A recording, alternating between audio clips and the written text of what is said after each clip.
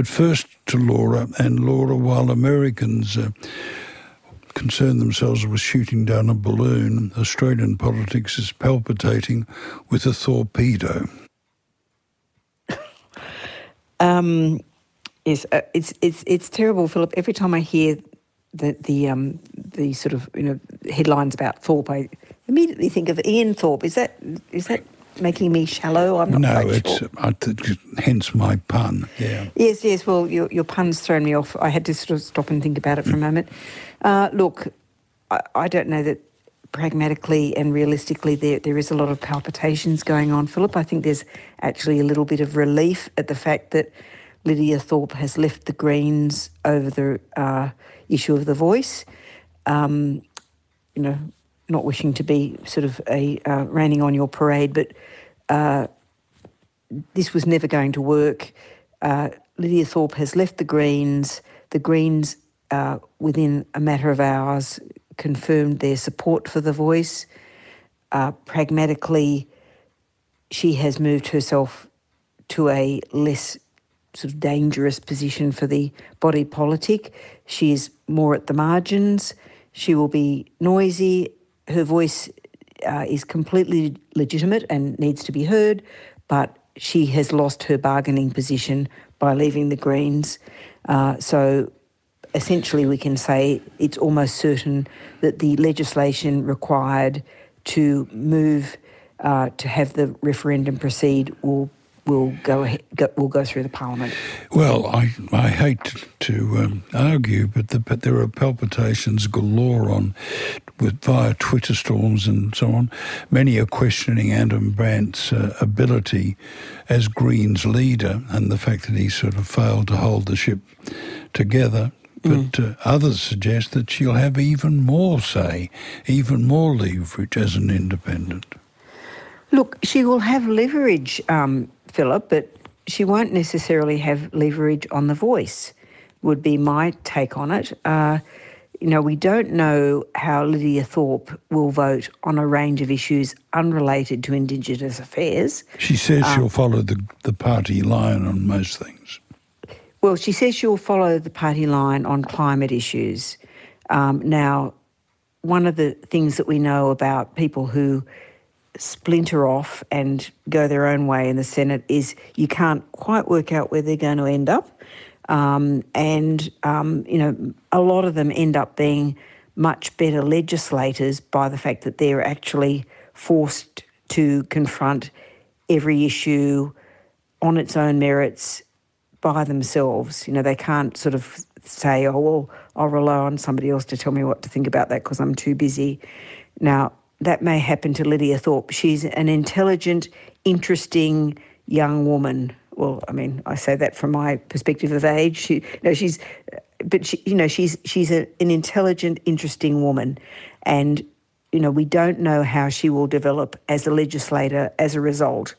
But all she has said is that she will basically be, of a mindset with the Greens on climate issues, but she will not stand with them on the voice. Now, she has every right to, now that she has left the Greens, to have a different position on the voice, but the pragmatic assessment about the numbers is that it is now more than likely that the legislation to get the voice referendum up, which is a fairly important one, will get through the Parliament. And I think, Philip, that this is something that is sort of lost in all of this debate at both the beginning and end of the process. The question that will be put to the Australian people and what the Constitution would look like as a result has got to be debated by the Parliament before it is put to a referendum. Once it is put to a referendum, it will then be a matter for the Parliament to decide what the voice is. All that the constitutional change will be is that it will say Aboriginal people should be recognised and that there is an obligation to listen to them.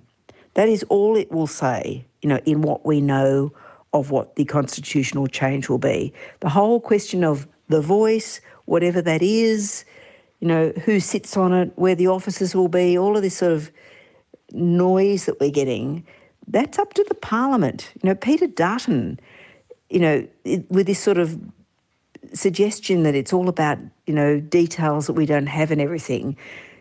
What does he want to do? Does he want to put all of this in the Constitution? That hobbles the Parliament. That reduces the Parliament's capacity to say what this body should look like.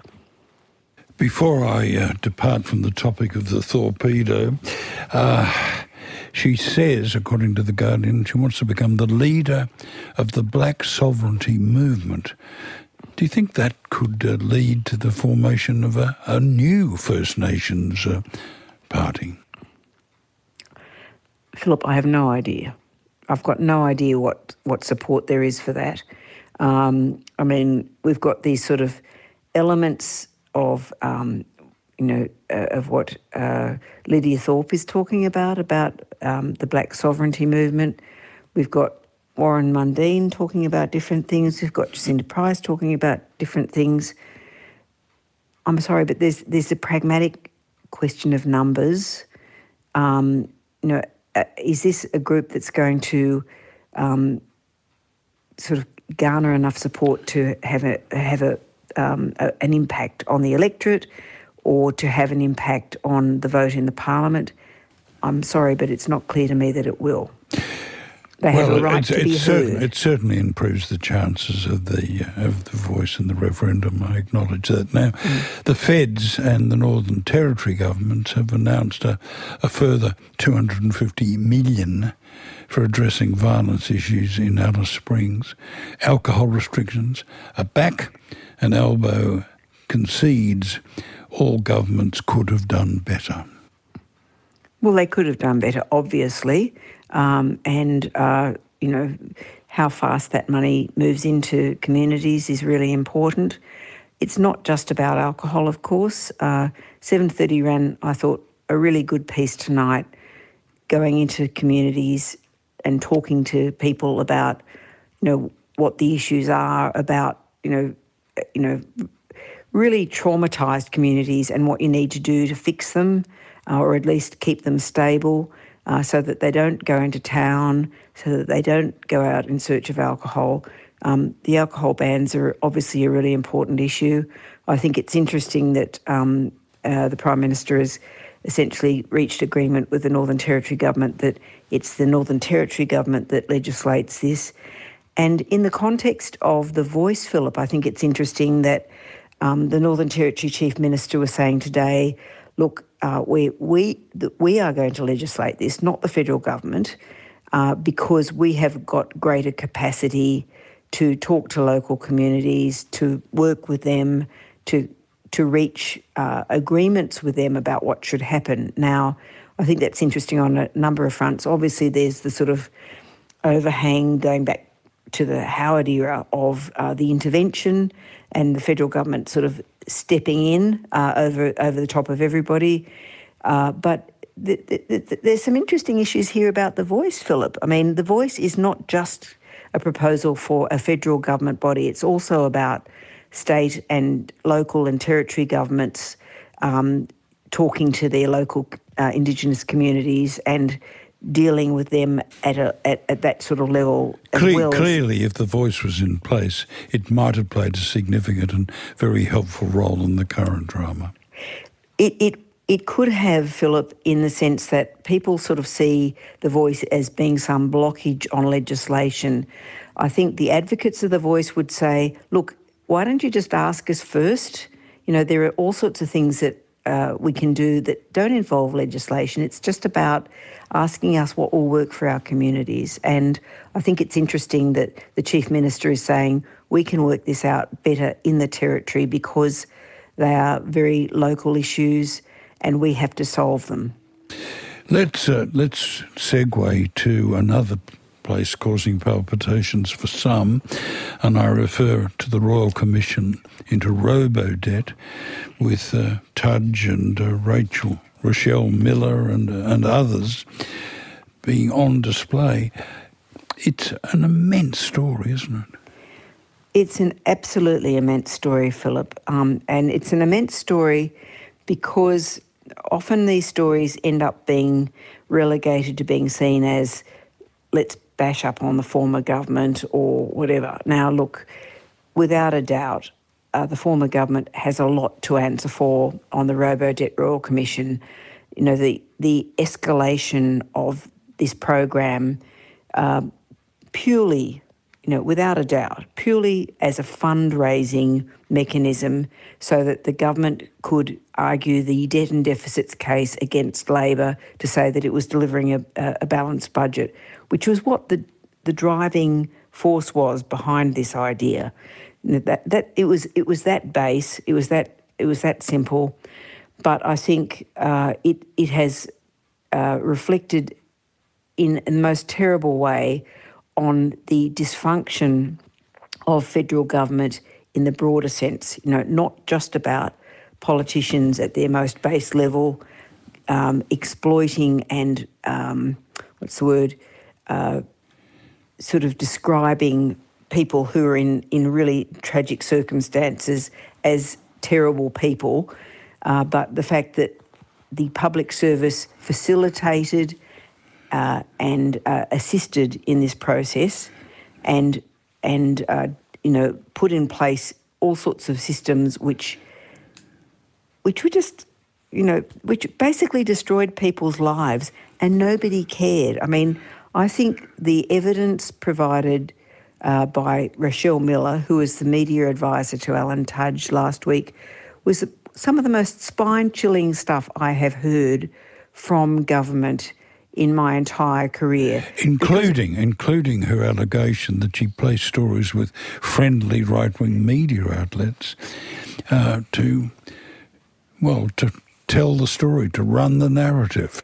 Well, whether it was friendly or unfriendly, it was this completely cold view of, well, we had no empathy for people who were, welfare recipients who were receiving these these tens of thousands of dollars of debt assessments. We had no sympathy for them because they were all losers and, we didn't care about what happened to them.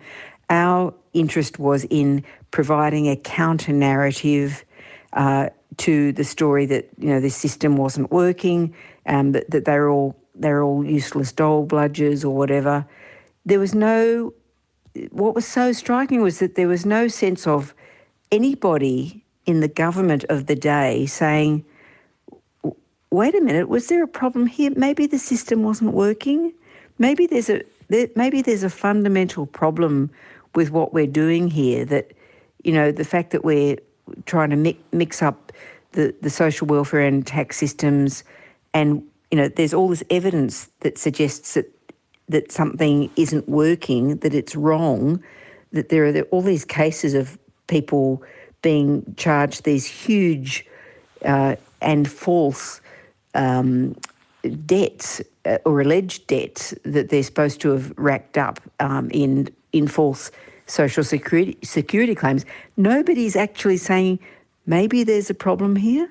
Yeah, profoundly distressing. Laura, thanks for that. I've been talking to Laura Tingle, Chief Political Correspondent, 7:30, and of course she'll be back with us same time next week. Think bigger about the world we live in. Ask your smart speaker to play ABC RN.